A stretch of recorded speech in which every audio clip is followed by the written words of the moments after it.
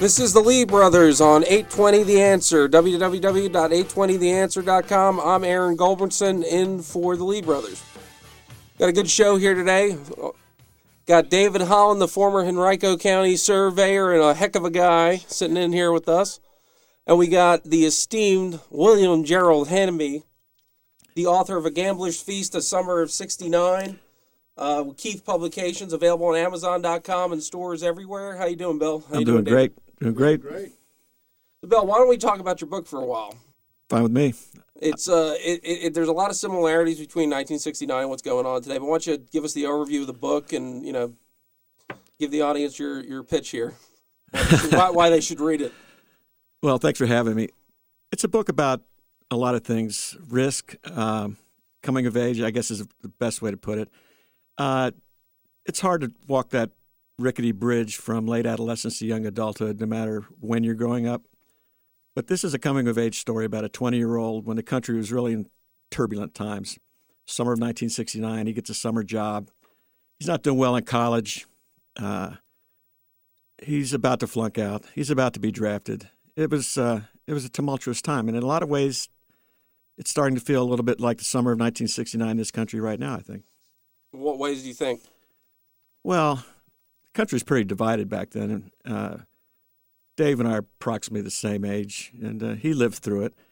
And, we had, the cultural landscape was shifting. The war was raging. Seems like something crazy happened every other month. I mean, the summer of 1969, there was Woodstock. Ho Chi Minh died. Manson murders. Men walked on the moon. Protests everywhere. And, we think back about these recent protests we've seen, and they're big and they're significant, and some, I guess, are organized and some are spontaneous, but it's still not like it was that summer. There were people in the street all the time. David, what do you think is the similarities between the summer '69 and today? Well, actually, Bill's book really has it right on the money. The old joke is if you lived through the '70s, you probably don't remember a whole lot of it.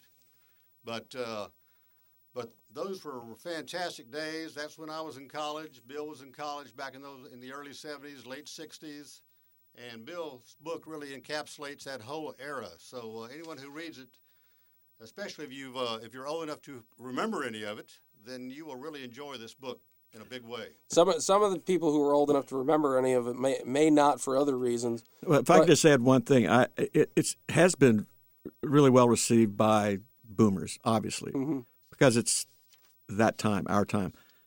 But it's also gotten a very good reaction from millennials because, like as I said earlier, it's about the summer of 1969, but we all got to grow up sometime, and we all face risks and challenges and take some risks we shouldn't. What do you think are protesting is a very big topic these days? There's protests going on all the town halls. There's protests going about Trump. There's protests going against Obamacare. What do you think are the similarities and the differences between the protests that were going on in the '60s and early '70s? Well, this is not based on any sort of scientific fact, but as the character in the book, Victor, says at one point, there are very few people who were really committed. There were a whole lot of people who were acting like they were committed, who got in the street just because it was fun. Mm-hmm. Weren't really. So I don't know. In some sense, it does feel like the people that are out in the streets now seem like they may be a little more committed. Well, what was the main thing was the war in the '60s and the '70s, right? Right. There seems to be, to me, in my observation, that a lot of the people today are protesting, particularly the young people are protesting just to protest. They may not be as committed as they were when y'all were younger. What do you think, David? Well, this was, like you already said, this was all about the Vietnam War back in the late 60s, early 70s. So there was a lot of protesting going on. And, of course, all the students at colleges at that point in time were really active in that situation. And as Bill said, it was also a lot of fun to go out and protest back then. So we didn't have there was a lot of violence in certain places, but the college where I was at, which was University of Memphis at the time. That's an accredited school, is it? It is. has been in the last few years or so. At the time, it was called Memphis State University, and we had just a great time with the whole era. Even though there were a lot of us who were afraid we were going to get drafted and go to Vietnam, and so there was a lot of angst at the time, to put it mildly. And at the same time, we had classic rock was really heavy duty back then with the English invasion and all the music was going on. It was just a lot of fun. It was not just a protest for the Vietnam War. It was just a lot of fun, especially if you were in college at the time. And that whole era was just was a party just about all the time, it seemed like, of one sort or another. Well, I can give you one more snapshot. It wasn't a party. And it's another way to draw a comparison between what's going on now and what was going on in the late 60s. My freshman year in college, I was at the University of Mississippi, and I was down there when Martin Luther King was assassinated. And school was called off. And I remember flying through the Memphis airport, matter of fact, back home to Cincinnati, Ohio. And the city was on fire. And there were cities on fire all across the country. By comparison, we haven't seen anything that extreme yet. Thank God. Right. How do you think the characters in your book would respond to a President Trump? Oh, wow. I think the characters in my book, the young characters would think he was Satan, and I think the older characters would probably either be apathetic or dig him. You know. That seems to be a pretty good comparison to today. True. What do you think, David? Because we've all, for the audience's edification, we've all read the book, and this book is an amazing book. I've enjoyed it. It's entertaining. You get into the characters, and it's a book. It's not an ideological book, just so the audience knows. It's an entertaining book, and there's a lot of, it takes you back to the moon landing. It takes you back to the things that were going on there. But David, you've read. Again, we're talking about A Gambler's Feast, the summer of '69. William Gerald Hamby, Keith Publications, available on Amazon.com and other bookstores. But do you kind of get that same thing out of the book when you read it? Going, if Trump was president back then, or you transported these characters to today, how would they react to President Trump? Well, now that's a very hard question, Aaron, because it was a completely different environment back in those days. And so I'm not sure how you can really truly relate the Trump presidency now back to in the days when Nixon was the president, for example. Right.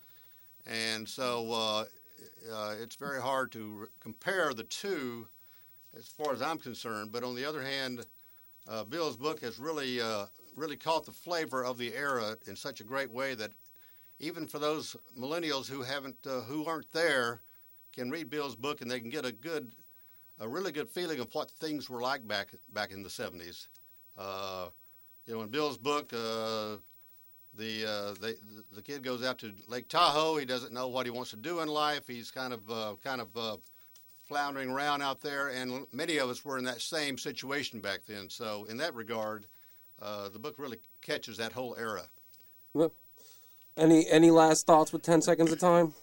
You hear a lot of the same words: cover up, special prosecutor. In that sense, there's certainly some similarities. All right. Well, this is Aaron Gulbransen. This is Aaron Gulbransen in for the Lee Brothers on 820 WNTW. Thank you very much.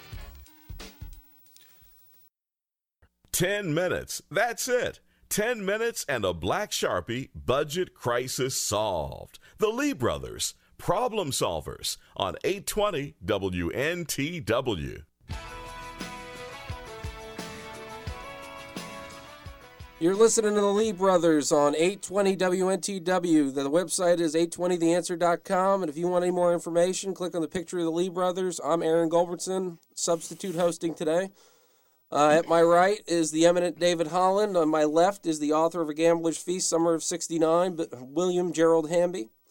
And on the line is Boyd Marcus, who some have called the Prince of Darkness, Darth Vader. I call him my dear friend and the greatest political consultant Virginia has ever seen. How are you doing today, Boyd?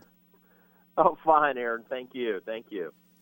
So I wanted to hear your thoughts on the Trump speech, because that was obviously a groundbreaking speech, but you've got a lot of history, and we're in D.C.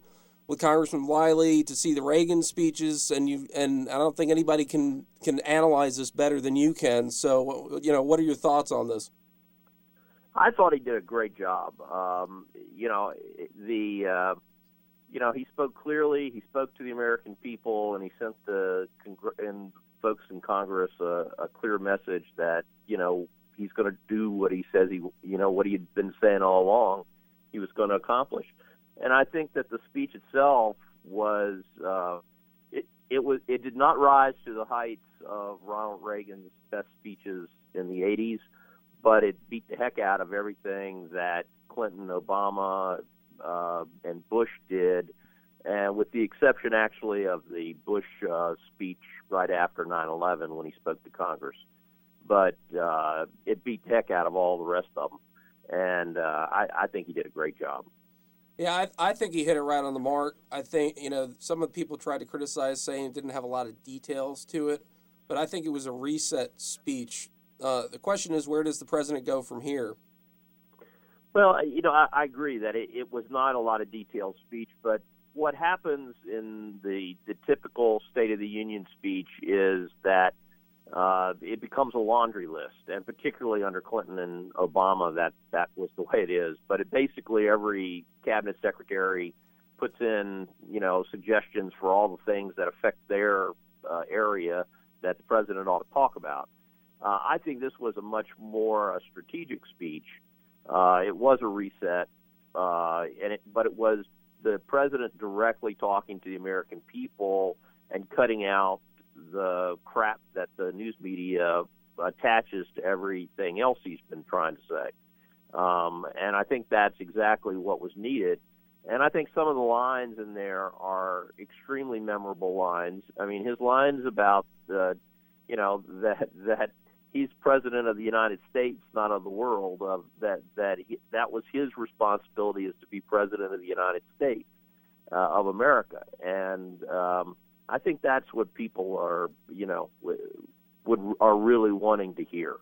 I think the points he made on healthcare reform were very clear, and I think, like most of us who are conservative Republicans, we may not have agreed with him on every single issue, but there's no president I've ever voted for that I actually agreed with on every single issue. You pick the man who's that they give us a choice of two, and you pick one, and that's what I think I think he's done exactly what's needed.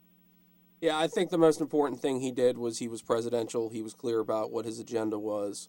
I really appreciated the part where he honored the wife of the fallen soldier. That was a moment I think that they'll replay for years to come when they go over the State of the Union type speeches. But yeah, I mean, what did you make of, real quick, because we got like 20 seconds, but what did you make of the Democrats walking out as quick as they possibly could?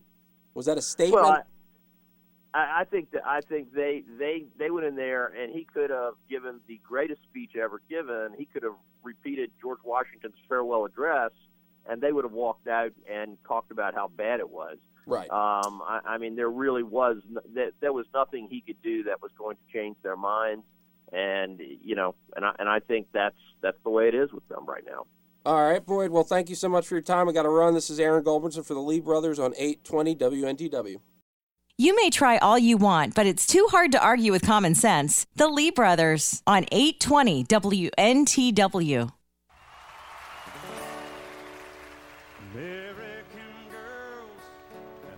You're listening to the Lee Brothers on 820 WNTW. That's 820theanswer.com. Click on the picture of the Lee Brothers to find out everything about them. I'm Aaron Gulbransen, in for the Lee Brothers. We've got the esteemed David Holland here, and William Gerald Hamby, the author of A Gambler's Feast, Summer of '69. I think we got this. This will be a short segment here, but did you guys see the tweet that Trump did today? And this is what I love about his tweeting, is he shows his sense of humor. They found a picture of Chuck Schumer and Vladimir Putin, and he wrote, "We should start an immediate investigation into Senator Schumer and his ties to Russia and Putin, a total hypocrite." And I guess he's going to get trashed by the liberal left, but I found that to be a demonstration of his sense of humor and sense of irony, just with his New York wit there. What do you think about that, David? Well, once again, I think President Trump has done a great job. I think he has really, with that speech, he has really become the president of the United States. I think he really made the best speech that he's ever made that I've heard from him. Fantastic speech. Yeah, we talked a little bit about that in the last segment with Boyd Marcus. What did you think of the speech, Bill? I honestly, I didn't see all of it, but I've seen enough of it to know that he did a good job. As far as the tweet, I think anybody, politician or not, who's in a position of authority, who can show a sense of humor is really smart, because that's just smart. Yeah, and I think his sense of humor is underappreciated by a lot in both the media and on the left. Part of it is I think they'd laugh at it if it was a Democrat doing it, and that's just we're in such partisan times. But I have always appreciated his sense of humor and his sense of irony, and I think that's something you need to do that kind of job. You can't be president of the United States if you can't crack a joke or laugh.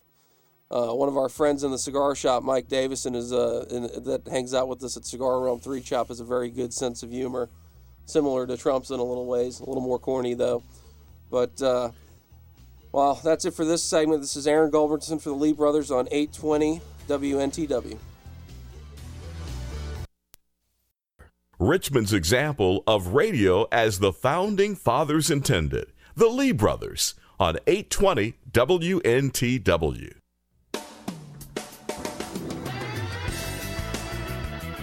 This is the Lee Brothers on 820 WNTW, 820theanswer.com. Click on the picture of the Lee Brothers. This is Aaron Gulbransen in for the Lee Brothers. They've been kind enough to let myself, the eminent David Holland, and William Gerald Hamby, the author of A Gambler's Feast Summer of '69, Keith Publications, available in Amazon and bookstores everywhere.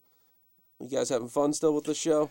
Yeah. Oh yeah. Thanks for having me. Well, hopefully we're not letting the Lee Brothers down. I think they put a lot of faith in us today, and we're having some fun. But we've been plugging Bill's book so much. I'm going to plug mine for a second, and it'll segue into the segment, which is I wrote a book called Smoke-Filled Rooms. It's a tale of friendship, politics, and cigars, and how we all know each other, Dave and Bill and myself, is we got to know each other in the cigar shop. We all hang out at least a few times a week at Cigar Realm 3 Chop, and which is located at 3 Chop and Cox Road in Henrico County. Imagine that. I know, right? That's a mile from my house, but Who knew? but what the cigar and what I talk about and David and Bill will, I think, second this, is the cigar community. It's not just something you do. It's not like it crafts friendships. The act of smoking a cigar, sitting around with men or women talking, it bonds you together. We share our life experiences. We solve the world's problems. And it's not something I think the majority of the public understands. Cigar smokers tend to be more conservative, but they're also a lot more tolerant of other people's beliefs. We have some hefty debates that go on.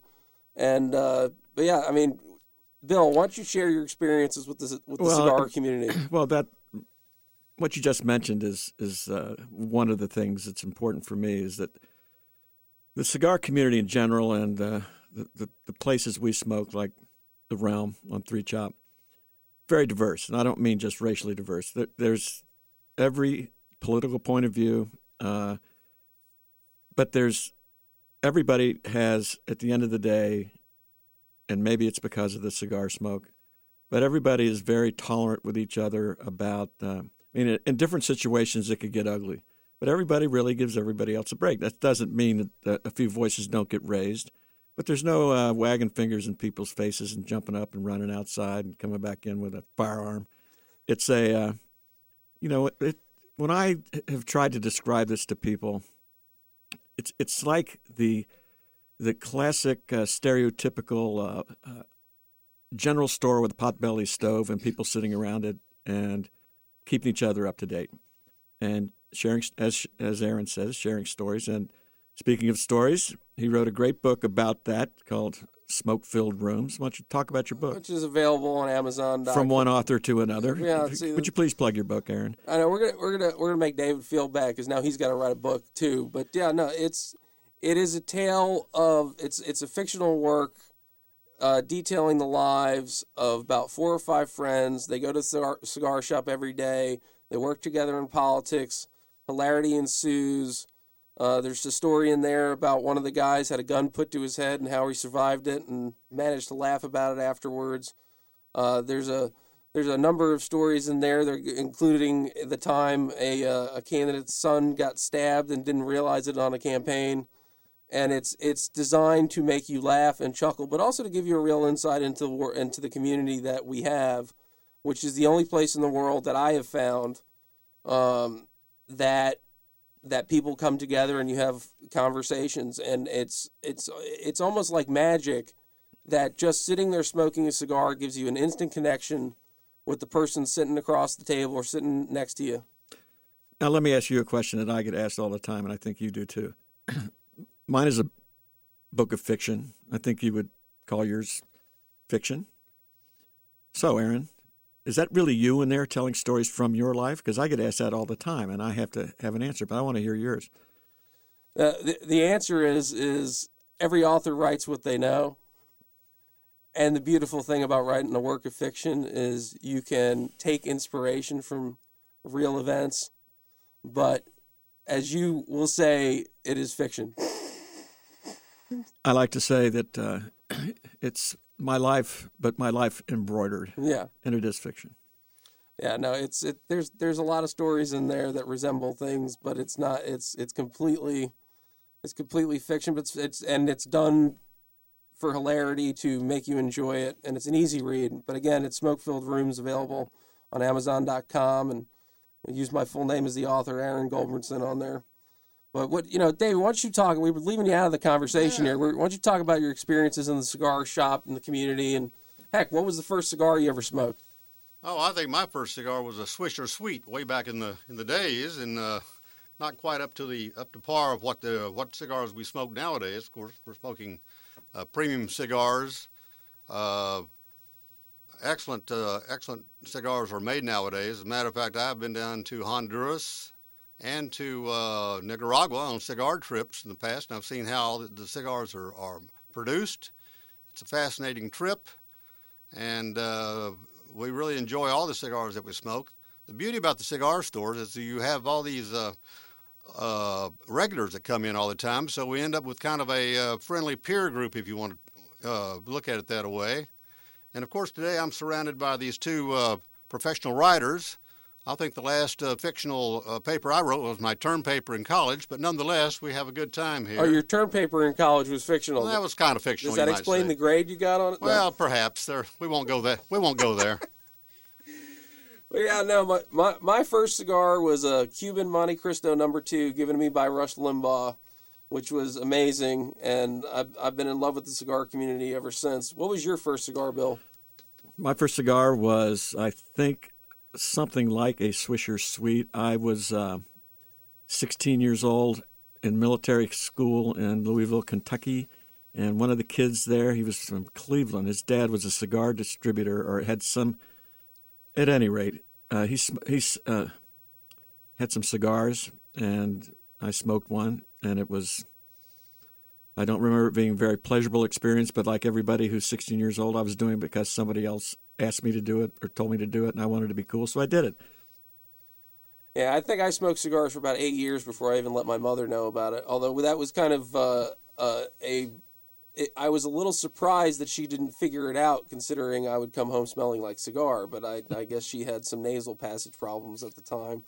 But yeah, we all get together and we got a group of about 10 solid friends that they share life experiences together, and it is absolutely amazing, and I have not found it anywhere else. I also find myself with I see a kinship with people in the news or celebrities when I know they're a cigar smoker. I want to know more about them. It makes me more curious. Cigar Aficionado is a great magazine. When I was, of course, Sean Hannity is a big cigar smoker. When I was working with him at WABC Radio 15 years ago, he he would always go down to. He'd always have somebody go down the Nat Shermans for him, and grab a stogie. That I get to brag and say that my first cigar was given to me by Rush Limbaugh, which is pretty cool. Well, it's safe to say that if you smoked a Cuban Monte Cristo as your first cigar, you've got David and I way outclassed. Got us beat on this one, for sure. We give. Of course, I didn't appreciate it the way I would now, but yeah, that's definitely the case. And it's just a very cool situation. But I'm Aaron Gulbransen, in for the Lee Brothers on 820 WNTW. We're going to take a quick break and be back.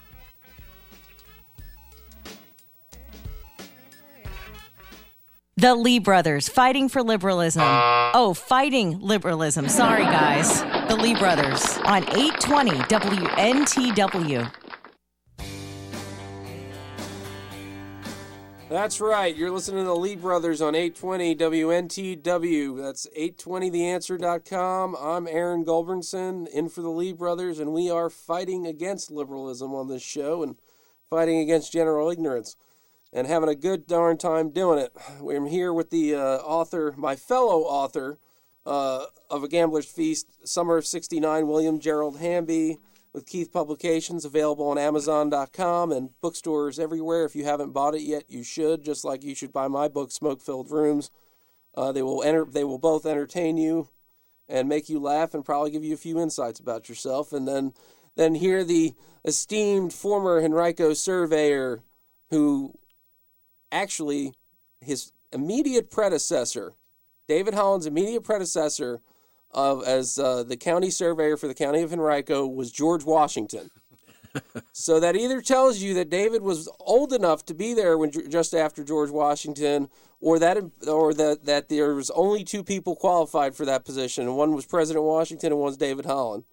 You having fun, David? Oh yeah, I'm having a great time here for sure. So you're gonna, I was talking to David on the break, and he was gonna tell us about a couple of his favorite cabinet picks and if they've been confirmed yet or not. I think everybody would agree with me. It's absolutely insane the slow pace the Senate is taking to confirm these nominees. There's nothing that's going to stop them from getting their jobs, but it's just taking so dang long. So what do you think, David? Yeah, absolutely, it's taking longer than it should take, but nonetheless, President Trump's cabinet is now taking shape. And as a matter of fact, I think just maybe yesterday or today, Ben Carson was confirmed. Ben Carson, of course, will be running HUD, Housing and Urban Development, and Rick Perry was confirmed, and he is going to be running Department of Energy. But we finally, President Trump has Rex Tillerson has been confirmed in the State Department. He's got Steve Mnuchin confirmed in Treasury. He's got James Mattis confirmed in Defense.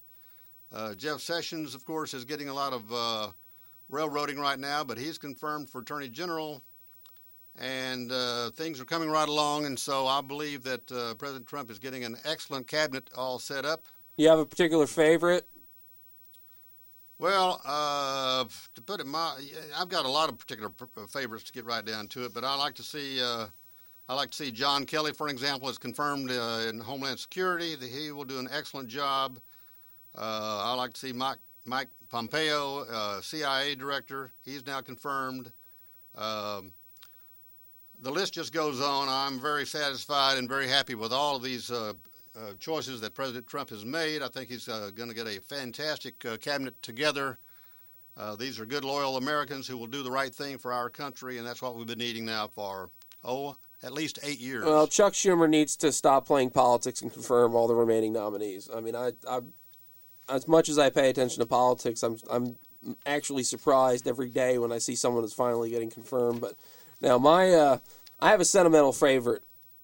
And let me guess, Kellyanne Conway. No. My sentimental favorite in the cabinet, or at least required confirmation, is Linda McMahon for the Small Business Administration, because I am a huge WWE fan, and I am just tickled to death that she ran the company well and that she got in the Small Business Administration, and the fact that our president is a member of the WWE Hall of Fame just tickles me to death.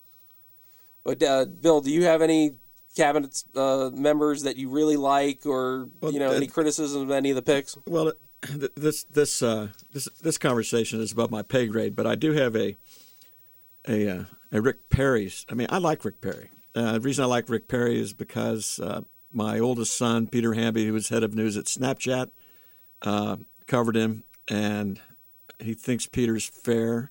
Peter liked him. But more importantly, my 92-year-old mother in Greenville, South Carolina, Rick Perry was very nice to her. And my mom has a crush on Rick Perry. Therefore, I like Rick Perry. Well, as long as I get the Mama Hamby stamp of approval.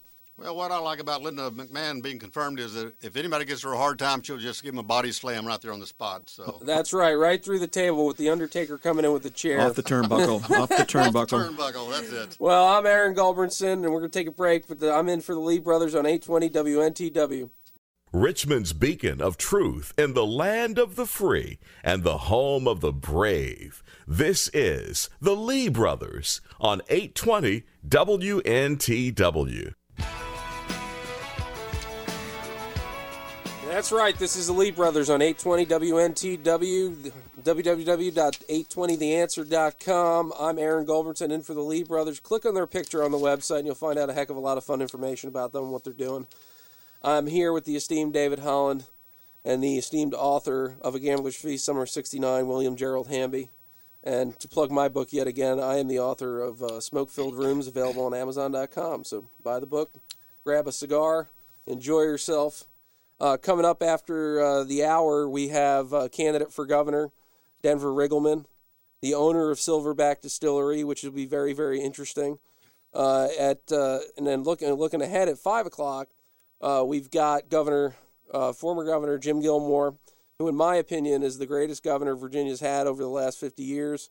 It's the only governor in anyone's living memory that cut taxes, and that'll be great. And he's also the dean, I believe, of foreign policy and national security in Virginia. And then we're going to be joined at some point later on in the show by a good friend of David Holland's, who does Kurt Sumner, who does a lot of interesting work with the national surveyors, and maybe he has some insights into the wall. But we're really hoping that David Holland's going to be the surveyor on the wall. Oh yeah. Aaron and I were up at Denver Riggleman's distillery last month, I believe it was, and we checked out his Silverback. I guess it was a Silverback bourbon, I suppose it was, right? Yeah, and I think he didn't have any left after you. Well, it was purely for medicinal purposes only on our. We're just doing a test case is all, but he has some really good. A good distillery, and if you have a chance, go up to the Charlottesville area and try it out. Well, Denver's a really interesting guy because he's very much in the Trump mold, and he's not a politician. He made his money and he started his distillery. But we're gonna take a quick break and be right back with Denver Riggleman. This is Aaron Gulbransen, in for the Lee Brothers on 820 WNTW.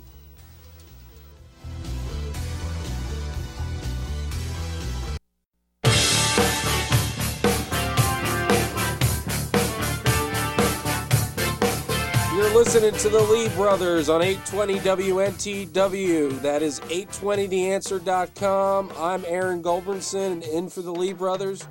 I'm sitting here with William Gerald Hamby, the author of A Gambler's Feast, the Summer of 69, Keith Publications, and the esteemed peer of George Washington, David Holland. Without the wooden teeth. Without the wooden teeth. Well, he's on the way to that, though. The dinosaurs roam the earth, I'll let you know. Yeah, there you go. But now we have a very special guest, the candidate for governor, Denver Riggleman. How are you, sir? How you doing, Aaron? I am doing wonderful. I don't know if you heard before, but we were talking about your distillery. David, I think, drank you out of most of your booze at your kickoff event. But Well, I heard you talking about George Washington. I wanted to be the next distiller politician in Virginia. So I think I would be the first one since George. And by the way, I'm headed to the Bondurant Distillery in Chase City right now for a fundraiser. So I think it's all whiskey all day right now. So if we're east of Appomattox, headed out to Chase City. So if we do lose you, I apologize, but I think we should be okay. That's no problem. So that means you have something in common with David here. The peers of George Washington. Then that's a tagline for you. Yeah, Denver. I'm glad to see you and I are kind of in on the same tune on this one. This is good. Yeah, I think it's no secret on who David's going to vote for in the governor's race. I mean, I think you sealed the deal on that. Yeah. But I run on the important issues, Aaron. The important issues. That's exactly right. So and you just opened up. Why are you running for governor? For those of us who hadn't heard from you yet. I mean. Well, it's anger. I mean, I had a friend of mine, and I know a few veterans, but he said there's sort of nothing like a pissed off vet. And I think after 3 years of fighting a multi-front war against regulations, taxes, trying to change legislation for small business, I think we have a disease in the Commonwealth. I think it's called cronyeitis. I think it's something that's spread throughout the Commonwealth. And that was the first thing, the symptom of what happened to me in building a manufacturing company. The fact I was the CEO of a service company, what I saw in the regulatory issues here in Virginia was really the tickle that got me going. That's what started the fire. And then, of course, it just went from there with my fight against Dominion. And all the things I looked at with lobbyists and the regulatory issues that we have here just are so onerous and so controlled by the donor class that if you're not a politician, you need to stand up at some point, and that's why I'm running. What does the average voter not know about these regulatory problems and the issues that you're bringing up about Dominion power and what goes on in the General Assembly? What do they not know that they should know? I think they should know when they look at their legislators, and it's not all of them. I don't know if it's the obtuse language or whatnot, Aaron, but I think they need to know what the donor class can do here in Virginia. When I say that is, what can monopolies do? Why are the legislators voting the way that they're voting? And when you look at the regulatory issues we face, if you look at the DEQ, you look at some of these regulatory agencies that fund themselves through fines and fees, they're incentivized to hurt small businesses and they're incentivized to hurt Virginians, and they've created their own self-licking ice cream cone. If it's very easy for them, you go in there, you have to find somebody to keep going. And you look at all the fees and tax structures for small businesses and citizens of Virginia, and most of those are not dictated by morality or ethics. It's dictated by who's giving money to whom. And I think that's something that the voters need to look at even in their own districts. So what I get from you is that, like President Trump, one of your highest priorities is going to be cutting down regulations and government interference with small business and people's daily lives. What are some other priorities you have if you're elected governor? Well, I think another priority is education. The first one you mentioned was transparency. Transparency and getting rid of those regulations. And Aaron, I've heard somebody say, that the 2-for-1 is fantastic. For every two regulation, every regulation we make, we'll get rid of two. Well, actually, how about we not make any more, right? How about we not make any more and just start getting rid of regulations? We'll be the first thing. Like, as far as transparency is concerned, corruption. What people donate based or what companies can donate based on their status, if you're a monopoly or regulated monopoly. I think the other thing we need to look at all the way across the board is fixing our public education system. That means doing two things: fixing our public education system by getting the federal government out, and second really is the liberty topic, which is school choice, and making sure that's front and center in education. All right, good. Bill Hamby over here has a question for you. Yeah, Dave, you sound like the man. Maybe Denver. Denver. Sorry about that. Radio is hard. I can't see. I think I lost it. I apologize. There was just a little pause there. I apologize. I didn't hear you. Nope. Here's the question for you. How about the privatizing the ABC stores? Where are you on that one? I know a little bit about that topic. Yeah, that's why I thought I'd ask. If I had my druthers, we'd privatize it immediately. I don't know if that would happen in the 4 years that I'm doing it, but we need to reduce, the power of ABC. Privatization and liberty in our economy is the only way to go. And I think we need to look at privatizing ABC. If you look at what Pennsylvania is doing, you look at some of the other control states. And right now there's 18 control states and there's 33 states. Isn't that funny to say that?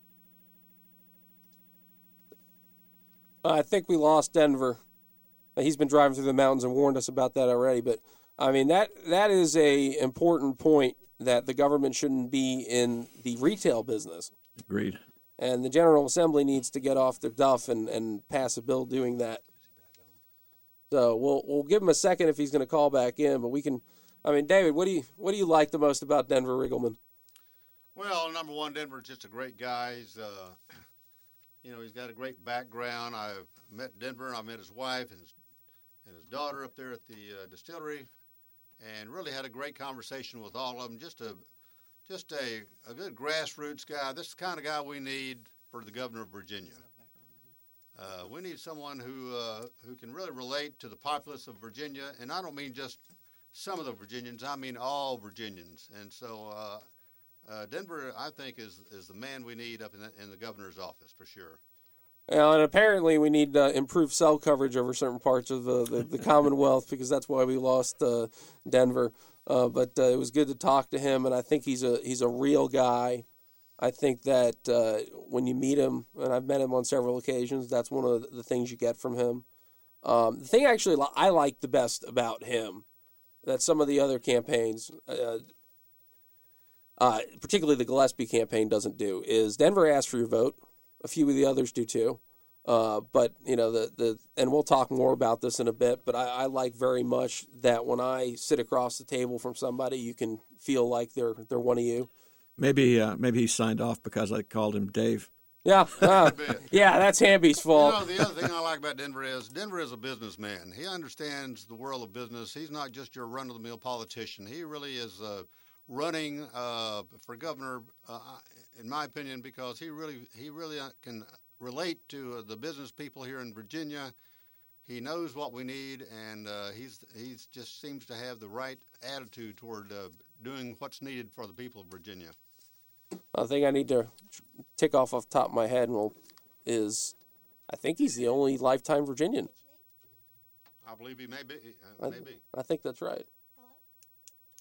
But I think he's trying to call back in.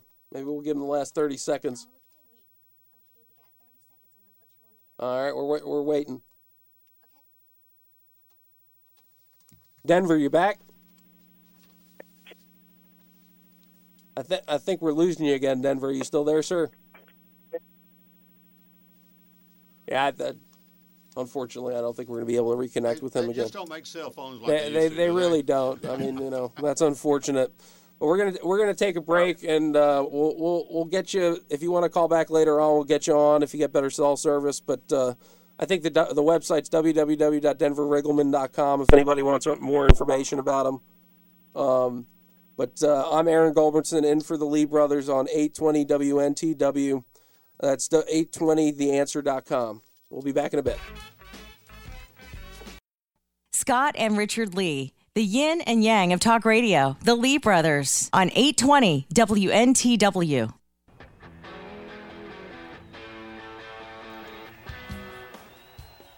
This is such a great song. I just get lost in it. This is the Lee Brothers on 820 WNTW. That's 820theanswer.com. Click on the picture of the Lee Brothers for all the information about the show.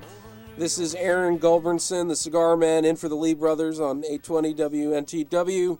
We've got the George Washington peer here, David Holland, and we've got the esteemed author of A Gambler's Feast, Summer of '69, William Gerald Hamby.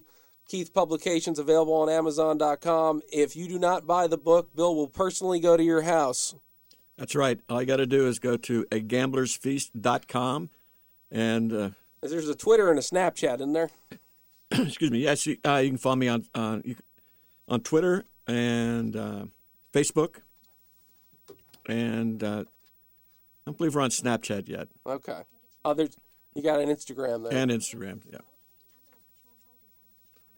I think Denver might be back. All right, Hello. How are you, sir? Hey, I have a brand new topic of discussion. I think I got something I need to work on. It's the cell phone infrastructure here in the Commonwealth. I think I'm going to look at more towers. There you go, and you can credit this lovable group of putzes you're talking to on the radio. Hey, I'm just Denver, kidding. they don't make cell phones like they used to, do they? I actually had a carrier pigeon, but it wasn't going to fly fast enough for you guys. Yeah, that would have been. Well, we have a carrier eagle, so we might have been able to respond quickly. Might have killed my pigeon. So sorry about that, but I know we were talking about ABC, so I'm yes. sorry. I mean, there was a 10-mile stretch here that just sort of hurt us or whatever it was. But no, I would. I think we have to look at privatizing ABC. I've probably heard most of it, but I think we do need to go in that direction. So what do you think about? I'm going to throw you a softball here, but where are you in the Second Amendment? It's funny. Tomorrow is my shoot and greet in Richmond at one of the gun ranges there. So I'm okay on the Second Amendment, I think. Constitutional carry, obviously, for me as a military guy, my views on Second Amendment are down the line. What, actually, you brought it up. What, you want to give the details to the audience? Because we're primarily in Richmond here of your meet and greet if they want to meet you. Absolutely, and I thank God I have Josiah here to tell me where that shoot and greet is tomorrow. But I believe we're doing it around noon tomorrow. Yeah, and so Josiah's pulling that up right now because we're on the road, pulled over. But yeah, Colonial Shooting Academy in Richmond at noon. Yeah, all the Second Amendment people know that. So you got Colonial Shooting Academy. Meet Denver Riggleman. Now he's an owner of a distillery, but and is famous for Silverback whiskey. But I would imagine there's not going to be the mixing of that at the gun range at this point. No, we strongly discourage guns and whiskey together. I think first you shoot and then you go enjoy whiskey responsibly in your home or in a place with the ABC license. There so you go. We don't want to do that at the range. That's correct. So what do you how do you think the race is shaping up right now? What are the differences you see? And we've got like 3 minutes to discuss this, but what do you think the differences are that what are the public telling you that they like about you better than the other candidates? Well, I think it's a character thing, but I think it's an emotional thing. The other three candidates have 7 decades of political experience. And when you look at it's 70-0 on political experience, I think I'm up by 70 points with me being at 0. Right now, I don't know if people are looking at politicians or those who have been in the game to help them out based on what you see happening in the Commonwealth. The thing I get from most people, Aaron, is this. You're genuine. You know business. You know the tax situation. You know what you want. And I'm not afraid to say I don't know. And I think that's something that a lot of people, when you have a politician, it's transmit only a lot of times, and I try to listen more than I talk if I don't know something, and try to learn from those, telling me what's wrong with them or what issues they have. And I believe if politicians kept their ears open more and their mouths shut more, we might get more done. All right, now let's do a little gaming here. Let's assume right now that you're going to be the nominee. Who do you think's the bigger threat to the Commonwealth moving past the primary, Northam or Perriello, or is the danger the same? They're sort of cut from the same cloth, but I think Perriello's. I think has more energy than Northam, and I think he's a more dangerous candidate on the left. But I also think he would bring those things that are anti-Virginia as far as culture to bear quickly. I don't think Perriello has anything he won't do. And you notice he'll change positions in a heartbeat, right? But that's what polling tells him to do on the left. I mean, that's just how he's wired. Well, I think it's interesting that you've got a number of these candidates that are taking your messaging. It must be working because a number of candidates on both sides of this are taking your messaging and taking your points. So I guess that's a flattering thing, but it also means that you're cutting through the noise and saying the right things. Well, I just released that firefighter video, Aaron, and there's things that I learned, right? I didn't know that insurance companies really controlled firefighter funding to localities. I had no idea. And didn't know also about the presumptive illness issues for firefighters, so I did a video at Virginia Beach, and it's because I know firefighters, and my grandfather was a firefighter, my dad was a volunteer firefighter, so I do have history there. But what I noticed was a day later, a couple of the other candidates came out with these videos of how they support emergency responders. And I also saw Tom Perriello on the Dominion issue, Corey on the Dominion issue. It just seems like the thing is, I think you should lead from the front, not from the back. Right. It's just, I was a military officer. I was also military enlisted. I got to follow and lead on every single level. And I believe at this point, I'd rather lead from the front. Denver, I'm on a hard break, but thank you so much for your time. All right, Aaron. Thank you, take sir. Take care, guys. Take care. All right. Take care. Bye. This is Aaron Gulbransen in for the Lee Brothers on 820 WNTW. Thank you. Truth, justice, and the American way. And that's just Richard. The Lee Brothers on 820 WNTW.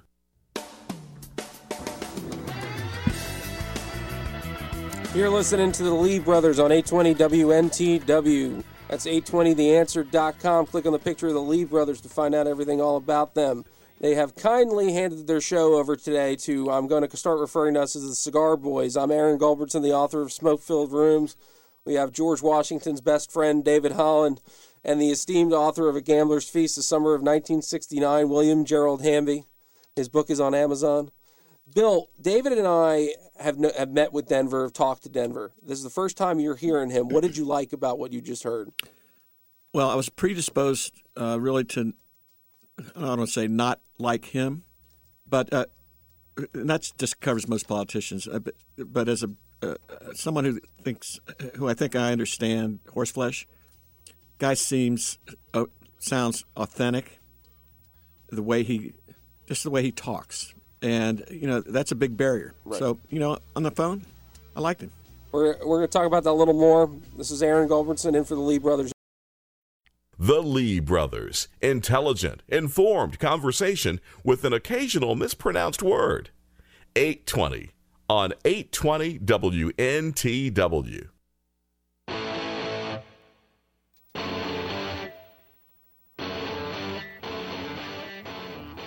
You're listening to the Lee Brothers, and that's right. We're on a highway to hell with, we're on 820 WNTW, and the website is 820theanswer.com. I am Aaron Gulbransen, the author of Smoke-Filled Rooms, filling in for the Lee Brothers. We have a fellow author, William Gerald Hamby, the author of A Gambler's Feast, summer of 69. Find it on Amazon.com. And the true driver of the highway to hell, peer of George Washington and apparently Denver Riggleman, David Holland. Hey, folks, David Holland here. We have a great surprise for you. Our past president, Bill Clinton, has just come into the studio to speak to us, and I'm going to have him talk to you right now. Bill, tell folks something. How y'all doing? I heard you guys like cigars. I love cigars. I'm a fan of cigars. They've got me through very, very good situations. But how are you doing, David? I'm doing real fine. I must say, though, I never did inhale back in those days. You know that, don't you? Well, it's 30 years later. I got to say I most certainly did inhale. I really did. I'm going to retire now because I've had all I can take of politics. And you know why? Because I knew I was going to marry Hillary. And anybody needs to inhale if they're married to that woman. And I got to tell you, I am so glad that I do not have to walk the halls of the White House with her anymore. She is not the president. I have to tell you in secret, and don't tell Hillary this, when I went to the polls on Election Day this year, I voted for Donald Trump. I did. All right, folks. Bill's got to leave right now. All right, shut up, Bill. This is Aaron back here. Get out of Bill. Trump is doing a heck of a job as president. I really appreciate it. But thank you to former President Clinton for making an appearance, And but yeah, the greatest thing is that Hillary is not president, and those two are not anywhere near a position of power anymore. Isn't that absolutely wonderful? Makes my day. But Bill didn't get to finish his thought before on Denver Riggleman for governor. So what do you think? And and Gillespie and a couple of the others. So maybe you can talk about how you think Denver stacks up against them too. Well, I'm generally just wary of politicians because I don't like to be told what to do, and I don't like to have people in my face claiming things. And I think that based on what I heard today, that seems like an authentic guy, knows how to talk. I mean, he's at ease. So I liked him. I'd like to meet him. I'd like to have a drink with him. Guy owns a distillery, right? Yeah, it's about 45-minute drive from us. So there you go. That's all right. And if that's David, that's why God created Uber. That is very true, and I think we have a number of funny Uber stories that we're not going to tell on the radio right now. But no, so David, you how do you think Denver stacks up, or how do you think they all stack up with Gillespie, Riggleman, Senator Wagner, and Corey Stewart? Well, as I mentioned earlier in this broadcast, Denver is once again is a military man, ex-military man. He's a businessman. He's not. He has not been a lifetime politician, and so we have a guy here who is wanting to do the best for Virginia and for this country, for that matter. And I think of the four, I think Denver really stacks up to be the man that I'd like to see certainly get in as governor of Virginia, and we'll see what happens. See, I like politicians, or I like aspiring elected officials that or current ones that ask for your vote. And that's one of the things that's very impressed me about him is he asks for your vote. Corey Stewart will ask for your vote. That's impressive too. Wagner does too, but Ed Gillespie, I don't he kind of assumes he has your vote, and or at least his campaign team acts that way, like it's their turn. You know, you got to be with. That's kind of the feel I always get from going to these events, and when they're handing out, it's like, oh, you better put the sticker on. Well, no, I got to make up my mind. You should ask me. You should call me. You should develop a relationship. And I know that's more than the average person asks, but, that's what we deserve. If you want my vote, you're going to have to ask for it. Will Denver be at the shad planking? I would imagine, and I would imagine he would bring some of his product there, which we're all going down to the shad planking. He's bringing some shad or some whiskey. I think you're more interested in the latter. So yeah, I would imagine.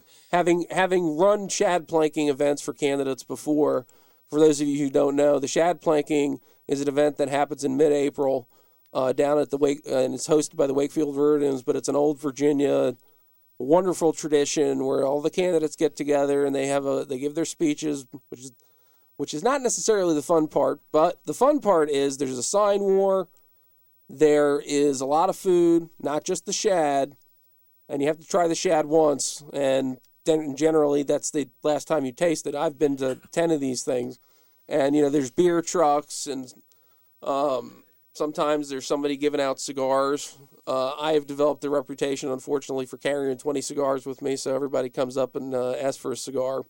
Aaron, the last time I did the shag, I was down in Myrtle Beach years ago, The shag. Maybe that's the wrong one. We're not talking about the shag planning. Excuse me. But, it's an interesting matchup with these Republican candidates versus the Democrat ones, because the Democrat ones are in a battle right now with Perriello and Northam over the soul of the Democratic Party. I mean, Northam is more moderate Virginia, and Perriello is far left Obama national Democrat. Perriello is actually what Tim Kaine has become. And I don't know with the backlash that the Democrats are having against Trump what's going to happen there. Well, when this whole thing started, I assumed Northam was going to cruise to victory, but now they're tied in the polls. And I'll ask an interesting question to Bill, out of what you know of those two. If you had to assume one of them would win, who would you prefer? Which two? Northam and Perriello. Democrats. Oh, that's a jump ball for me. Now we're not endorsing the Democrat ticket. We're actually completely anti it on the show, but I'm just asking a hypothetical. The answer is none. How about that? And none of the above. There you go. There you go. But now, I think in a general election, Northam's the tougher candidate. He's public about that he's voted for Bush. When I was living down in Norfolk, he had the reputation of the only time he ever voted for a Democrat was himself. Now that he's lieutenant governor and he's in a Democrat primary, he's had to take a lot of positions on the left. I don't know if he can walk that back after the nomination is over. But my perception would have been, I'm a Republican, I'm a conservative, I don't want the Democrats to win, I don't want to face Ralph Northam. And I'd still lean to that position. But, posing the hypothetical to myself, assuming it's a Democrat, I do think Ralph would be better than Tom, because Tom is nothing more than a liberal left-wing socialist. But... And then on the Republican side, it's a four-way battle.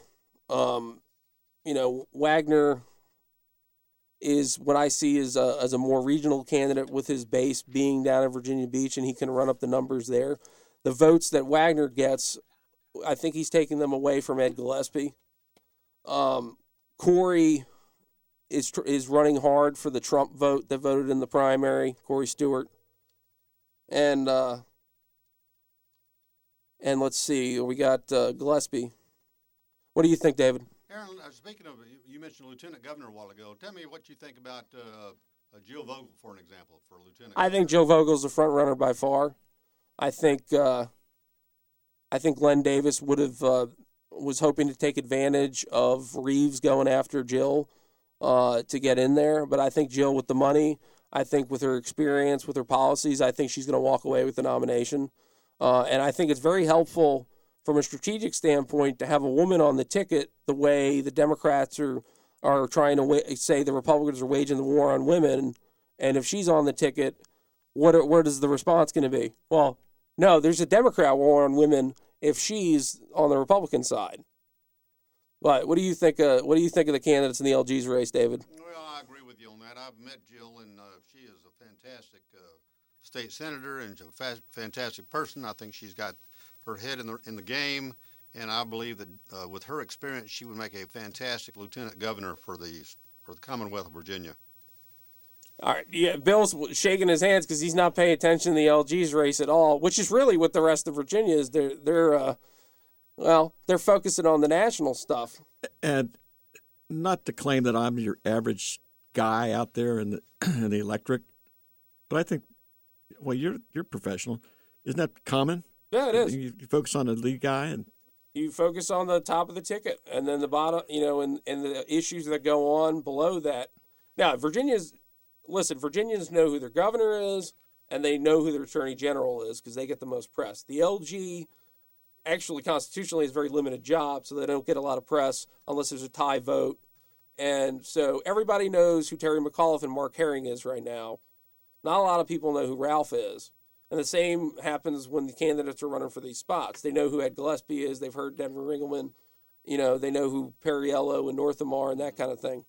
Well, we're going to take a break and be back in a bit. This is Aaron Gulbransen in for the Lee Brothers on 820 WNTW.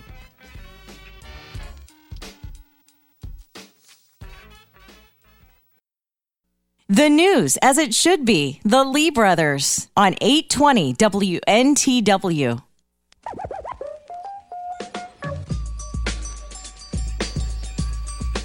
You're listening to the Lee Brothers on 820 WNTW. That's 820theanswer.com. Click on the picture of the Lee Brothers. In for the Lee Brothers is Aaron Gulbransen and the Cigar Boys. We've got George Washington's twin brother here, David Holland, the esteemed surveyor. We've got William Gerald Hamby, the author of A Gambler's Feast, summer of 1969, by Keith Publications. The website is agamblersfeast.com. There's your plug in there. Thank you. You're gonna have to start paying me advertising revenue with the amount of times. Checks in the mail. Yeah, check is in the mail. You mean the cigars in the mail? Because that's how we pay each other in take Confederate money in the cigar world.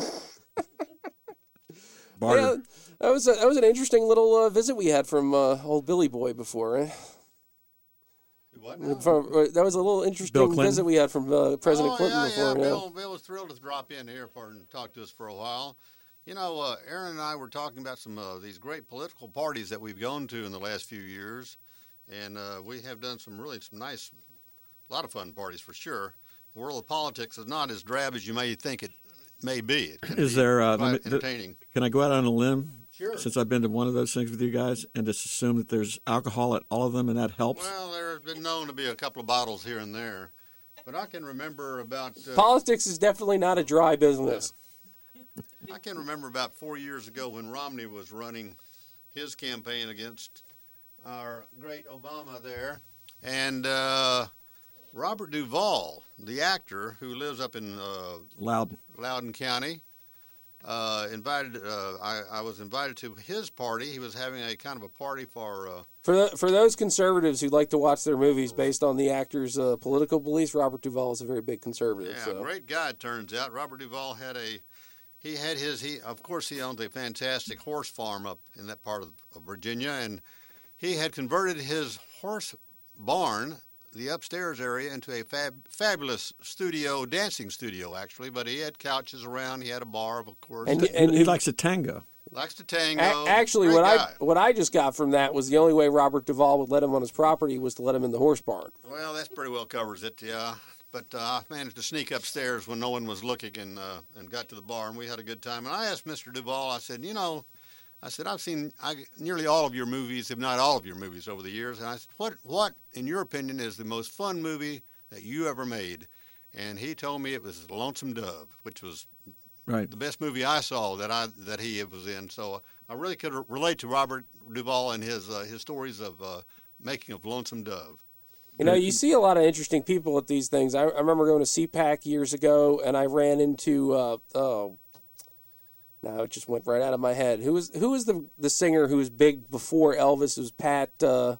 Pat Boone. I met Pat Boone, and he was all decked out in red, white, and blue, and it was very cool. Yeah. Of course, my favorite album by Pat Boone is his metal album, which is and his rendition of Enter Sandman was interesting. No, Dave, you know that was his rap of blue suede shoes, I think.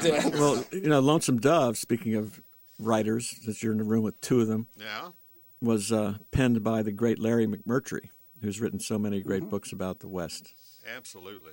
And David hangs out with writers because he met another famous writer at a political event recently too. You're you know, Patsy. Oh, yes, indeed. I did.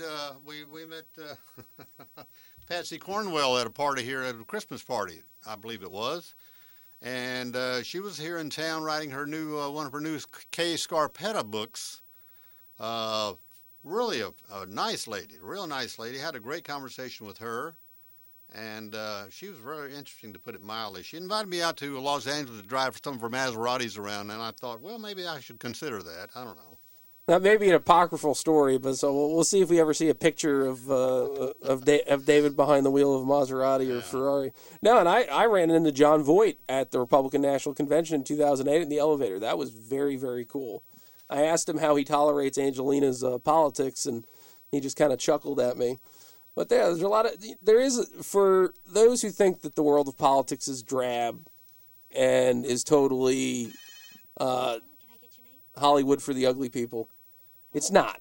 It's actually very interesting, and you meet a lot of interesting characters, and it's very interesting to get to know not just, you know, the celebrities, but people like Sean Hannity and.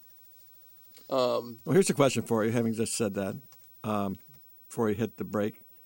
Why do people, I believe you, and I've had that same experience, why are people down, have such a knee-jerk reaction, negative reaction to lots of politicians? Yeah, to give you the short answer, it's because they see a lot of nastiness on TV, but now we're up against a hard break. So this is Aaron Gulbransen in for the Lee Brothers on 820 WNTW. The Lee Brothers, Virginia citizens, American patriots, on 820 WNTW.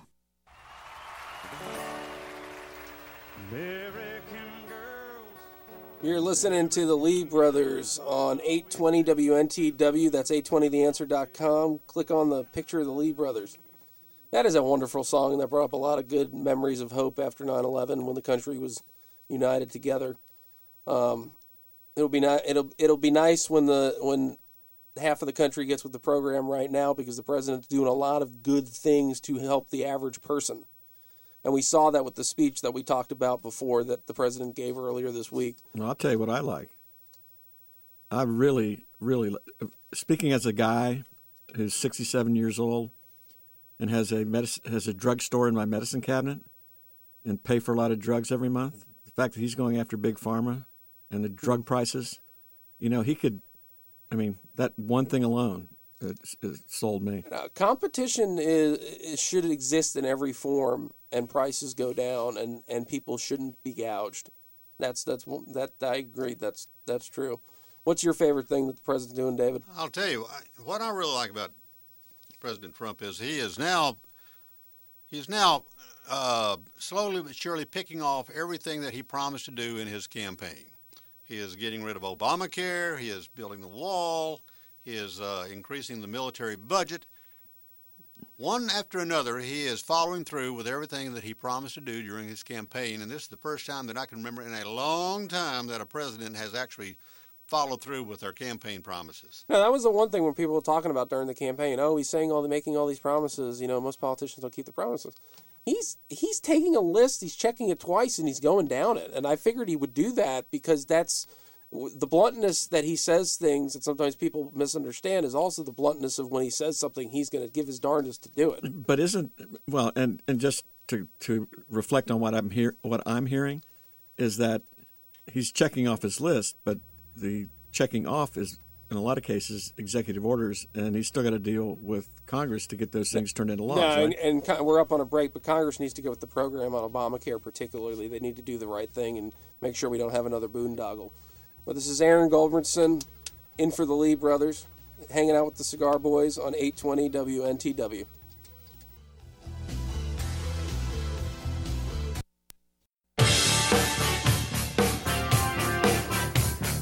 This is the Lee Brothers on 820 WNTW. That's 820theanswer.com. I am Aaron Gulbransen, the author of Smoke-Filled Rooms, available on Amazon, hanging out with the other Cigar Boys, William Gerald Hamby, the author of A Gambler's Feast, Summer of 1969, available on Amazon.com and stores everywhere. That's agamblersfeast.com. And David, George Washington's best buddy, Holland. We're hanging out here. We are very pleased. We have a very honored guest we're about to talk to. He is the greatest governor Virginia ever had. He's the only governor in our lifetimes to lower taxes. He is the Dean of National Defense and Foreign Policy. Governor Gilmore, it's good to talk to you, sir. Thanks, Aaron. I've heard a rumor that the liberals are going to abolish cigars. Is that true? Well, they're trying to, but we're fighting back, and hopefully President Trump and the Congress will win the war for us on that. But, Jim, we're going to put out a smoke screen just in case. Well, that's what we'll really need to do to just protect ourselves, is all stand around in a circle smoking cigars, knowing none of the libs will walk up to us. But so I wanted, and I do want to put on the plugs. Governor Gilmore's two big projects are growthpact.us and American Opportunity. Is it .com or .org? I always forget. .org, Okay. Aaron. For your listeners, there are two different operations. Growth Pact is a political operation. We're raising money in order to try to elect good people to the federal races and state races. But also, the AmericanOpportunity.org is a nonprofit. It's tax-deductible, 501c3. It's not political, but it does deal with political issues, particularly economic growth and foreign policy. Well, those are two very good projects. What did you think of President Trump's speech this past week? Look, I thought it was a good speech. He was knocked because they didn't think that he was giving a specific plan. But the guy's been in office 5 weeks. He goes before the Congress. That speech is about setting the direction and explaining what he's going to consider important and what he wants to get done and the direction of the nation. And in that, the speech was quite effective, I thought. And, of course, the American people thought so, too, and the stock market did. It went up like 300 points overnight. I keep looking at the stock market thinking that I need to invest and invest quickly, but I really should have invested the day before the election. But now, on a little more local note, as we've been seeing our congressmen having town halls, Dave Bratt had a town hall where the protesters were there, and the protesters are all screaming at the Republicans. And Tim Kaine had a town hall a day or two ago, but he's so scared of the people that only his staff are holding them. What do you think of Tim Kaine? You mean the senator wasn't there himself? No, he was not. He refuses to meet with the public. I think that's pretty weird. Look, we know that what's going on here. The left is organized. They despise President Trump, and they're organized through social media, and they're getting the word out. They are demanding that town halls be put into place, and then they're using social media to make sure that the most radical elements will get there. Regular citizens can attend to, and that's just fine. We ought to do town halls with citizens of good faith, but these are organized, and that's why you're seeing all this, and the goal is to amplify it through the television. But as far as Senator Kaine goes, I think it's a little hard to kind of get hold of and figure out what he is.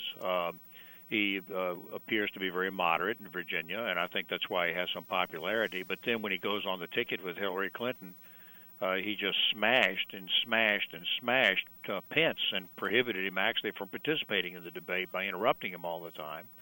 Kaine is certainly anti-Second Amendment. He's relentlessly anti-gun in everything that he does and says. So I just think that he's. But on the other hand, he says very nice, moderate things. On one hand, I'm this, on the other hand, I'm that, and it comes across sounding very, very good. So I think it's really up to the people of Virginia to decide over time how they feel about Tim Kaine. Well, unfortunately, he wasn't very moderate when he was referring to fighting Trump in the streets. That has shown him taking a very far left national turn, and of course, he shifted a number of his positions in order to match Hillary, which we know about. And I think there was a phrase that you coined about him during the election. Yeah, I was calling him Timmy the Shifter because once again he's hard to get hold of.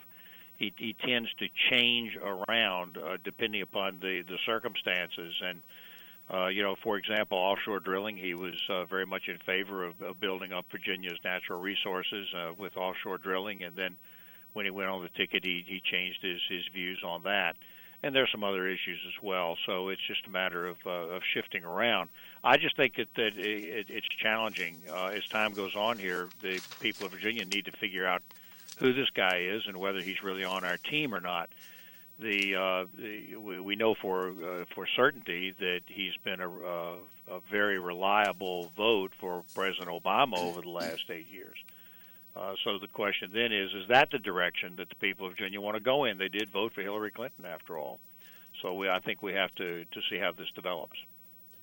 Governor, this is Bill Hamby.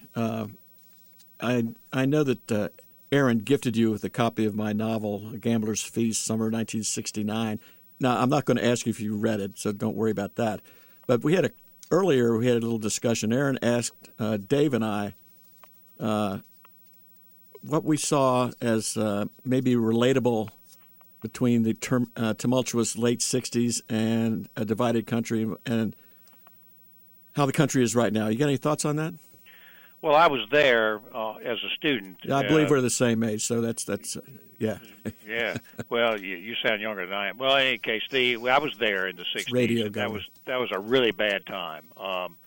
That, I believe, was an effort by the far left to actually try to overthrow the republic. It really looked like anti-war demonstrations, and it certainly was, but it was quite violent and quite bad. This is very similar. It seems to me like that what we're seeing right now is an unwillingness to accept the democratic process that we have in America. It's an unwillingness to accept the Constitution of the Republic. This election was held fair and square. 3 or 4 industrial Midwest states decided to change and vote Republican because they're frustrated with their economic opportunities and their job opportunities, and it's very straightforward. So I think that this business of riots in the streets, the encouragement of rebellion, Rosie O'Donnell the other day did a meeting in which she called for rebellion and armed rebellion. You said that Tim Kaine said that there should be resistance in the streets. You're seeing a lot of this going on right now, and I think that it's very, very unhealthy and very dangerous. And I think that in a way it plays into the Russians' hands because what they're trying to do is to destabilize this country, and the left in this country is accommodating. That is a sad problem that we're dealing with. What is the Russians' endgame? What do you think it is? Well, I've spent a lifetime thinking about the Russians. My degree at UVA was in Russian area studies. I, of course, chaired the National Commission on Terrorism. I'm a member of the Council on Foreign Relations. I've been around this business a long time, as well as working on the state level as Attorney General and Governor. But it seems to me that what the Russians want to do is to expand their empire again. I think they feel like they are never going to be secure unless they control things. So I believe that there's great danger to the Baltic states. I believe that Poland should be very concerned. The Ukraine, I think, is the pivot on which their successes either turn or fail, and I think they're physically invading the Ukraine. They actually annexed Crimea in violation of all international treaties and laws. I think that they're playing, however, a very weak hand economically and militarily. Governor, we're up against a hard break. You mind hanging on for another 4 minutes, and we'll get back to finish your thought?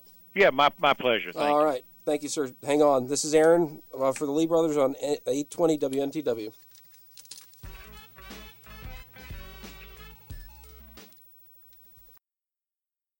Like Batman and Robin, your conservative dynamic duo. Just no costumes and utility belts, normally. The Lee Brothers on 820 WNTW.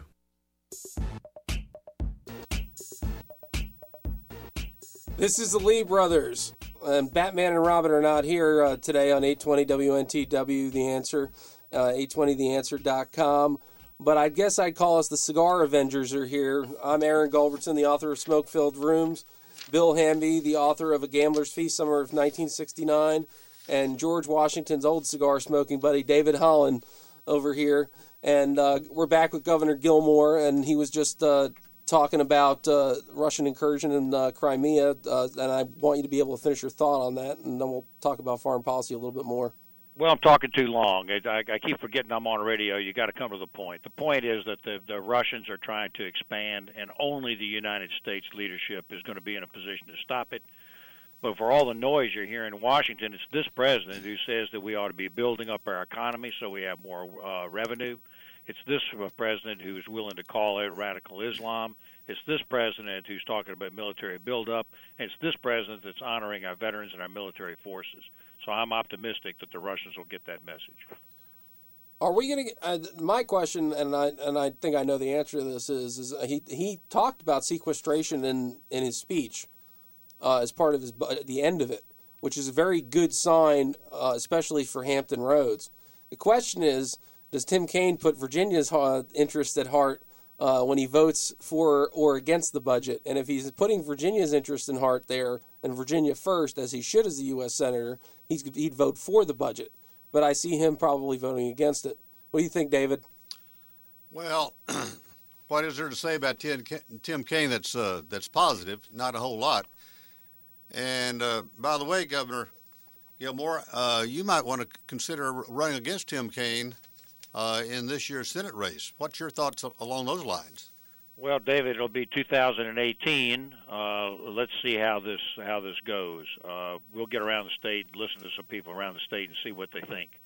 But I'm very honored to have your ideas about that and your encouragement. I appreciate that, David. Well, thank you. But I would think that would be a wonderful thing if that were to happen. Well, David just wants an excuse to come to your house again. Is really what that's about. Well, I've always got good cigars at the house. That's for sure. That is very true. What do you think is going to happen in November of 2017?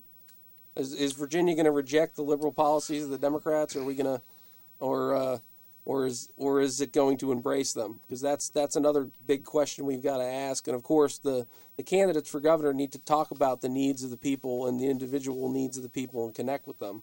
But do you have any thoughts on that? Well, I certainly remember when I put the car tax cut in Virginia. And by the way, that it's still a remnant of it still left, and that my successors kept, and they ought to be getting rid of it. But you got to have a message to the people of Virginia that's going to talk about how you're going to advance their interests. And we haven't seen yet the full message of either the Republicans or the Democrats. And on the other hand, I think the people of Virginia are going to have a chance to decide whether the direction that President Trump is trying to go is the right direction. And if they conclude that we ought to be building up the economy, creating more jobs, having a stronger military, and a more decisive foreign policy, then I think the Republican candidate for governor will have a very good chance, because they're going to want to reaffirm that and send somebody to the governor's mansion in Richmond who will at least be supportive of that direction. Of course, if the people of Virginia decide that they want to go back to the Obama years, or higher taxation and slower growth, the kind of welfare type of program, then I think that the Democrat will have an opportunity. So let's see how it develops.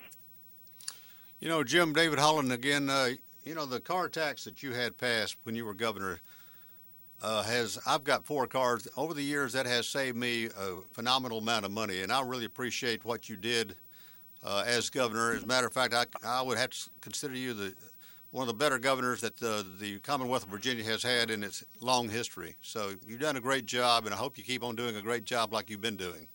Well, thanks, David. What we did was put in a 5-year phase-out program. We got a minute to the break, just to let you know. And we got 70% off, but the successors kept the other 30%. I believe it ought to all go away as soon as possible. What else can I tell you? Yeah. Well, thank you, Governor, for your time. That was Governor Jim Gilmore. Thank you, Governor. We really appreciate you calling in, sir. Governor Gilmore was the best governor we ever had. He really was. I mean, and when a governor cuts taxes, and there's so many other things he did for minority communities, for college students. I mean, the list goes on and on and on. And in any way he can ever serve, well, we should appreciate him. But I think we're up on a break right now. And this is Aaron Gulbransen in for the Lee Brothers with David Holland and Bill Hamby on 820 WNTW. If political talk radio makes you sick, throw up with the Lee Brothers on 820 WNTW.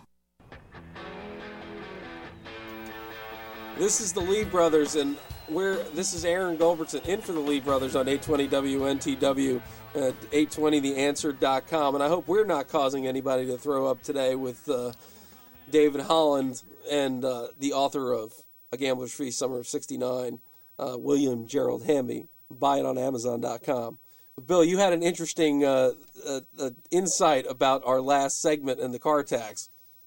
Yeah, my buddy here, the personal friend of George Washington, Dave Holland, told the governor that he had 4 cars, and he really appreciated him implementing the car tax and how much money he saved over the years. All I can say is I really did appreciate it at the time, too, although I think at the time I had 1 car. So, I don't have 4 cars, but, I still appreciated it. Well, David seems to roll with George Washington, so, that's all I could say. Now we know who the richest guy in the room is here. I have nothing to say in my defense, so I will just kind of hold it where it stands. That would be a first. And by the way, while we're at it, Sarah, thank you so much for your help on the show today. Great job. Thank you. You're making our lives easy. Job. This is Aaron Gulbransen in for the Lee Brothers on 820 WNTW. We'll be back.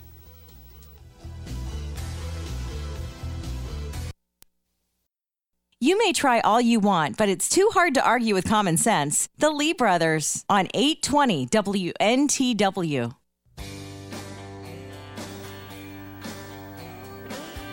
You're listening to the Lee Brothers on 820 WNTW. That's 820theanswer.com. This is Aaron Gulbransen filling in for the Lee Brothers. I am the author of Smoke-Filled Rooms, available on Amazon.com. We have George Washington's best buddy, David Holland, over here. They're both surveying buddies. They used to go out and survey the land together. Mm-hmm. And so that means David's immortal. And then we have the author of A Gambler's Feast, Summer of '69, Keith Printing. I think I just said that wrong, but that's all right. William Gerald Hamby. Now you're going to have to correct me on that. What was it? Keith Publications. Keith Publications, okay. Well, it happens. We're live here on the radio. Now we've been joking and talking about it so much. Surveying is the life that David Holland led and knows a lot about, and we're going to talk about that for just a little bit. And because we got a friend of his calling in to talk about the national stuff in a little bit. In the next few minutes, our guest will be Kurt Sumner, who is a fellow Virginian and is also the executive director of the National Society of Professional Surveyors. And he's on. As National Society of Professional Surveyors, we are the organization that is every state in the world of land surveying has a state association, just like most professional organizations have. But above that, we have the National Association. I happen to be the director from Virginia for the National Association, and we have a director from every state.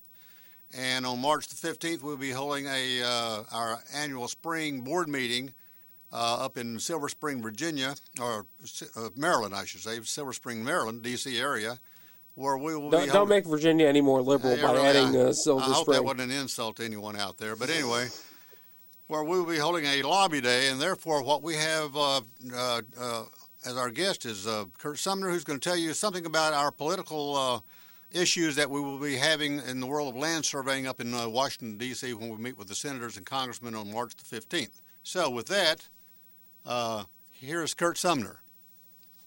Thank you, David. Glad to be with you guys today. Thank you for joining us. I appreciate the opportunity. As David said, our national organization is made up of surveyors all across the country, and of course, each of us in our respective states have issues. And many times they're the same issues. They're just approached a little differently from state to state from a legislative and governance perspective sometimes.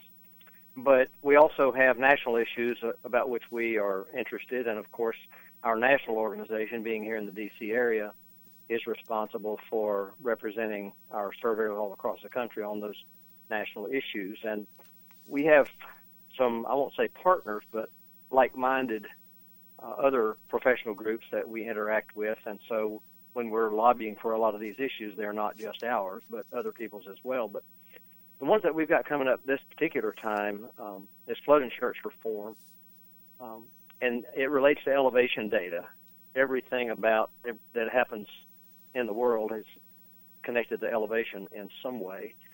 So, I mean, you can look at flood mitigation, conservation, management, infrastructure development, national security, on and on down the line. And one of the issues that has been out there for decades is uniformity in data sets as it relates to all geospatial data, but in particular elevation data. Throughout time, our different government entities have set up their own elevation data, and you might think they're all exactly the same, but the way they're put together, they may not be. So we're pushing for uniformity in that particular area as it relates to all of the things I talked about, infrastructure, of course, being one of those as well. So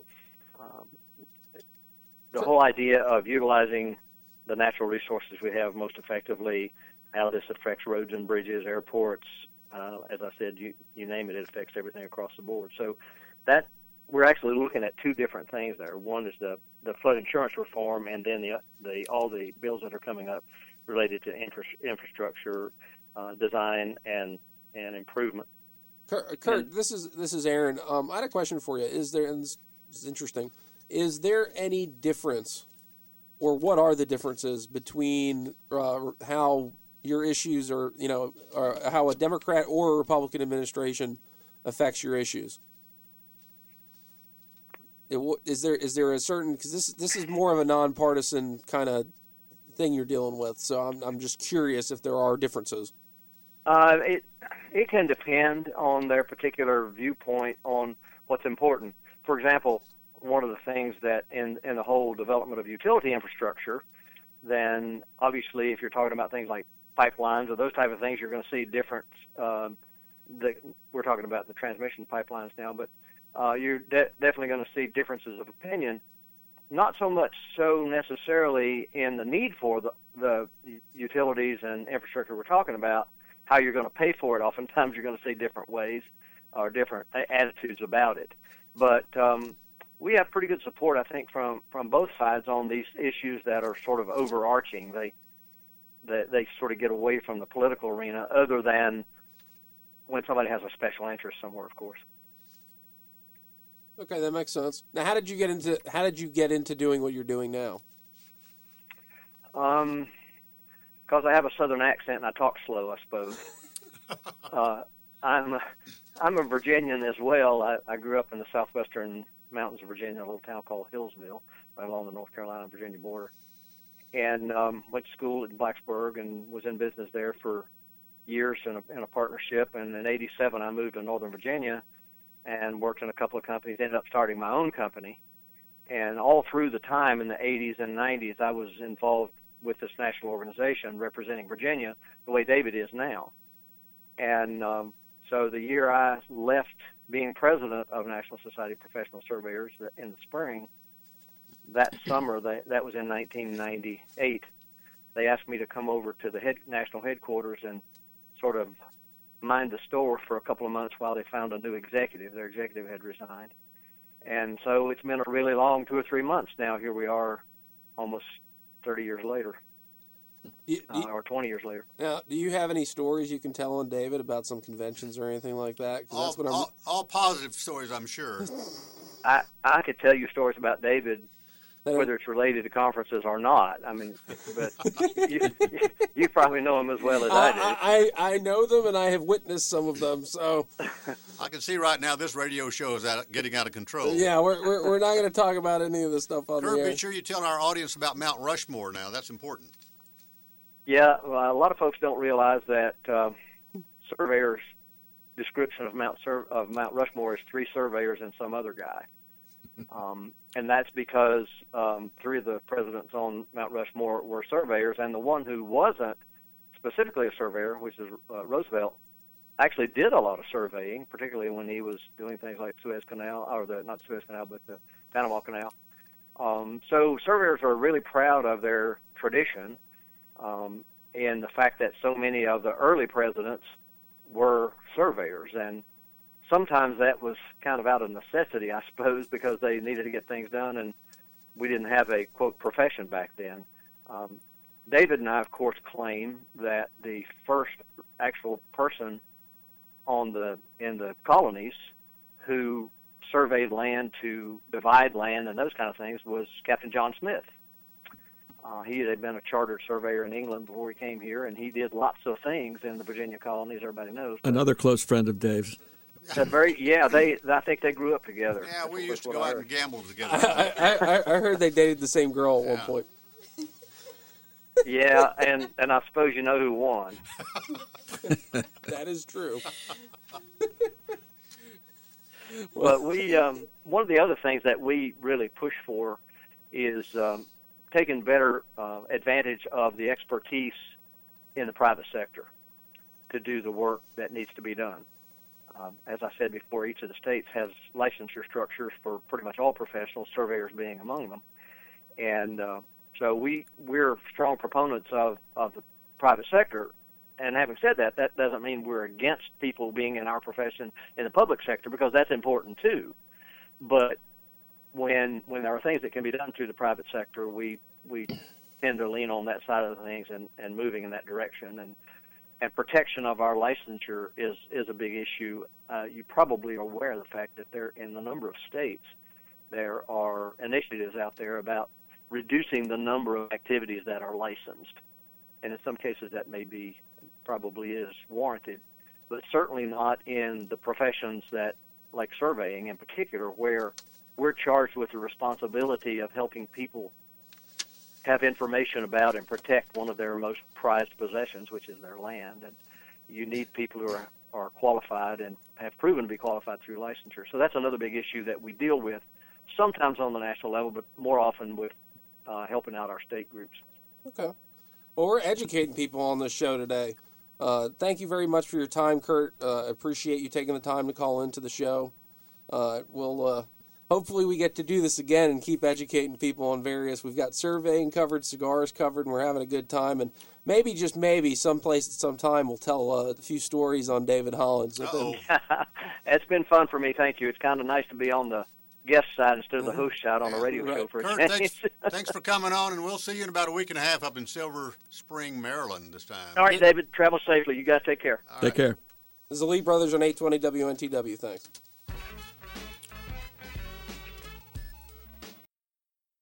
"10 minutes. That's it. 10 minutes and a black Sharpie, budget crisis solved. The Lee Brothers, problem solvers on 820 WNTW. And we got 10 minutes left on the highway to hell here with the Lee Brothers and the Cigar Boys subbing for them. This is 820 WNTW. I'm Aaron Gulbransen, the author of Smoke-Filled Rooms, available on Amazon.com. Still here with William Gerald Hamby, author of A Gambler's Feast, Summer of 1969 by Keith Publications, available on Amazon and stores everywhere. And the man, the myth, the legend, David Holland. Used to chase ladies with George Washington. That's what Well, we got about 10 minutes left in the show. This has been a heck of a ride. It's been a lot of fun. It's been fun. A lot of fun. So let's continue to have a little bit of fun. Bill, what ticks you off? People who don't buy my book. Yeah, me too. I get that. You know. So that's a gamblersfeast.com, by the way. No, the thing a lot of things irritate me. I'm 67 years old. I mean, come on. Chief among them are people that talk in movie theaters. Not only that, people who eat in movie theaters, people who tap the back of my seat in movie theaters, people around me in movie theaters. In fact, the best time of my life is when I took my then 7-year-old son to the movies during the afternoon one summer. There was nobody in the theater. So I stood up and made a speech to an empty theater telling them how much I appreciated it. So, I mean, that's just one. I could go on forever. That sounds like a story that should be in another book, though. True. So what about you, David? What ticks you off?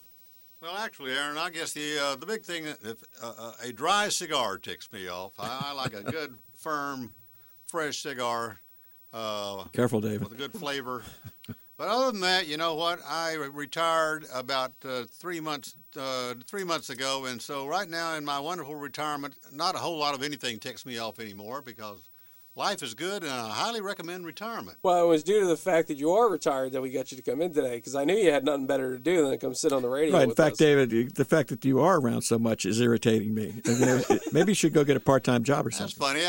My wife says the same thing. I don't get it. Well, you know? I guess we're gonna have to get President Trump to have David be the surveyor when they build the wall, Or just maybe put some people back to work and put the fifth face on Mount Rushmore. There you go. There you go. Or we'll get David a job cleaning the. Well, I was hunting for that new Walmart greeter job, but they turned me down. So I don't know where I'll go from here. You know. Let's see what ticks me off. Just about everything, but people who pretend to be something they're not tick me off. People who pretend to be righteous in politics and they do dirty deeds tick me off. Taxes tick me off. Let's see. The New York Knicks tick me off. The New York Yankees tick me off. Let's see. I'm a Mets fan and a Miami Heat fan. So, and we have baseball season starting very soon. Thanks. Actually, spring training has started already. Who's your team, Bill? My baseball team. Yeah. I grew up in Cincinnati, Ohio, so I'm a Cincinnati Reds fan. But since I am in the kitchen every night cooking and the TV is in there and the Nationals are on, I've become a Nationals fan. That's going to be any good this year? They should. They should be contending. I'm hoping the Mets get to be contenders again, too, and not have just a one-game show in the playoffs. But I'm actually rooting for the University of Cincinnati Bearcats to go deep into the tournament. Yeah, you will often see on Bill's Facebook, "Well done, Bearcats." What about you, David? Well, one other thing that ticks me off is when the Patriots beat the Atlanta team Falcons there at the Super Bowl. That was rather upsetting, especially since Atlanta kind of fell on their face in the second half. But since my favorite team is the Denver Broncos, so I really didn't have a dog in that fight. So other than that, I'm over it now. I see a pattern here. You like the Denver Broncos. You like Denver Riggleman. Yeah. There's something about Denver to you. I think Denver is calling me. Speaking of the Super Bowl, though, did you see that really silly article? I forget one of the players on the Falcons blamed the collapse. And I like to blame Lady Gaga for a lot of things, but they blamed the collapse on Lady Gaga. I did not. Yeah. But it's about the silliest thing I've ever seen. You can obviously Google it. But we got one more segment left after this, and I want to thank the Lee brothers. I want to thank Sarah for helping us out today. It's been fun. This is Aaron Gulbransen in for the Lee brothers on 820 AM. We'll be back. Their solutions are so powerful that we should consider allowing a co-presidency. The Lee Brothers on 820 WNTW. This is the Lee Brothers on 820 WNTW, 820theanswer.com. Click on the picture of the Lee Brothers to find out everything you need to know about them. I'm Aaron Gulbransen. Today, us, the Cigar Boys, have been subbing, and hopefully we didn't get them tossed off the air. We're going to go with final thoughts here. First, from William Gerald Hamby, the author of A Gambler's Feast from Keith Publications. But my final thought is to thank you, Aaron, for inviting me on to talk about my book. And people should buy your book, too. But agamblersfeast.com. Check it out. Buy it on Amazon. Coming of age in turbulent times. My final thought is exactly what Bill said. Buy Smoke-Filled Rooms. Available on Amazon.com, Create Space, a lot of different places. Google it. It's in Barnes & Noble. You can find it anywhere you want. But that is Smoke-Filled Rooms. David? Well, my final thought is that I've never written a book, but if I ever do write a book, I want all of you fine folks to buy my book. So with that, we've had a great time today here in the studio, and if you've had a good time as we have, then you're ahead of the game because this has been really a good time for us. That's it for all of us. We've had a lot of fun here. Thanks again to the Lee brothers for letting us borrow your airtime. I'm Aaron Gulbransen.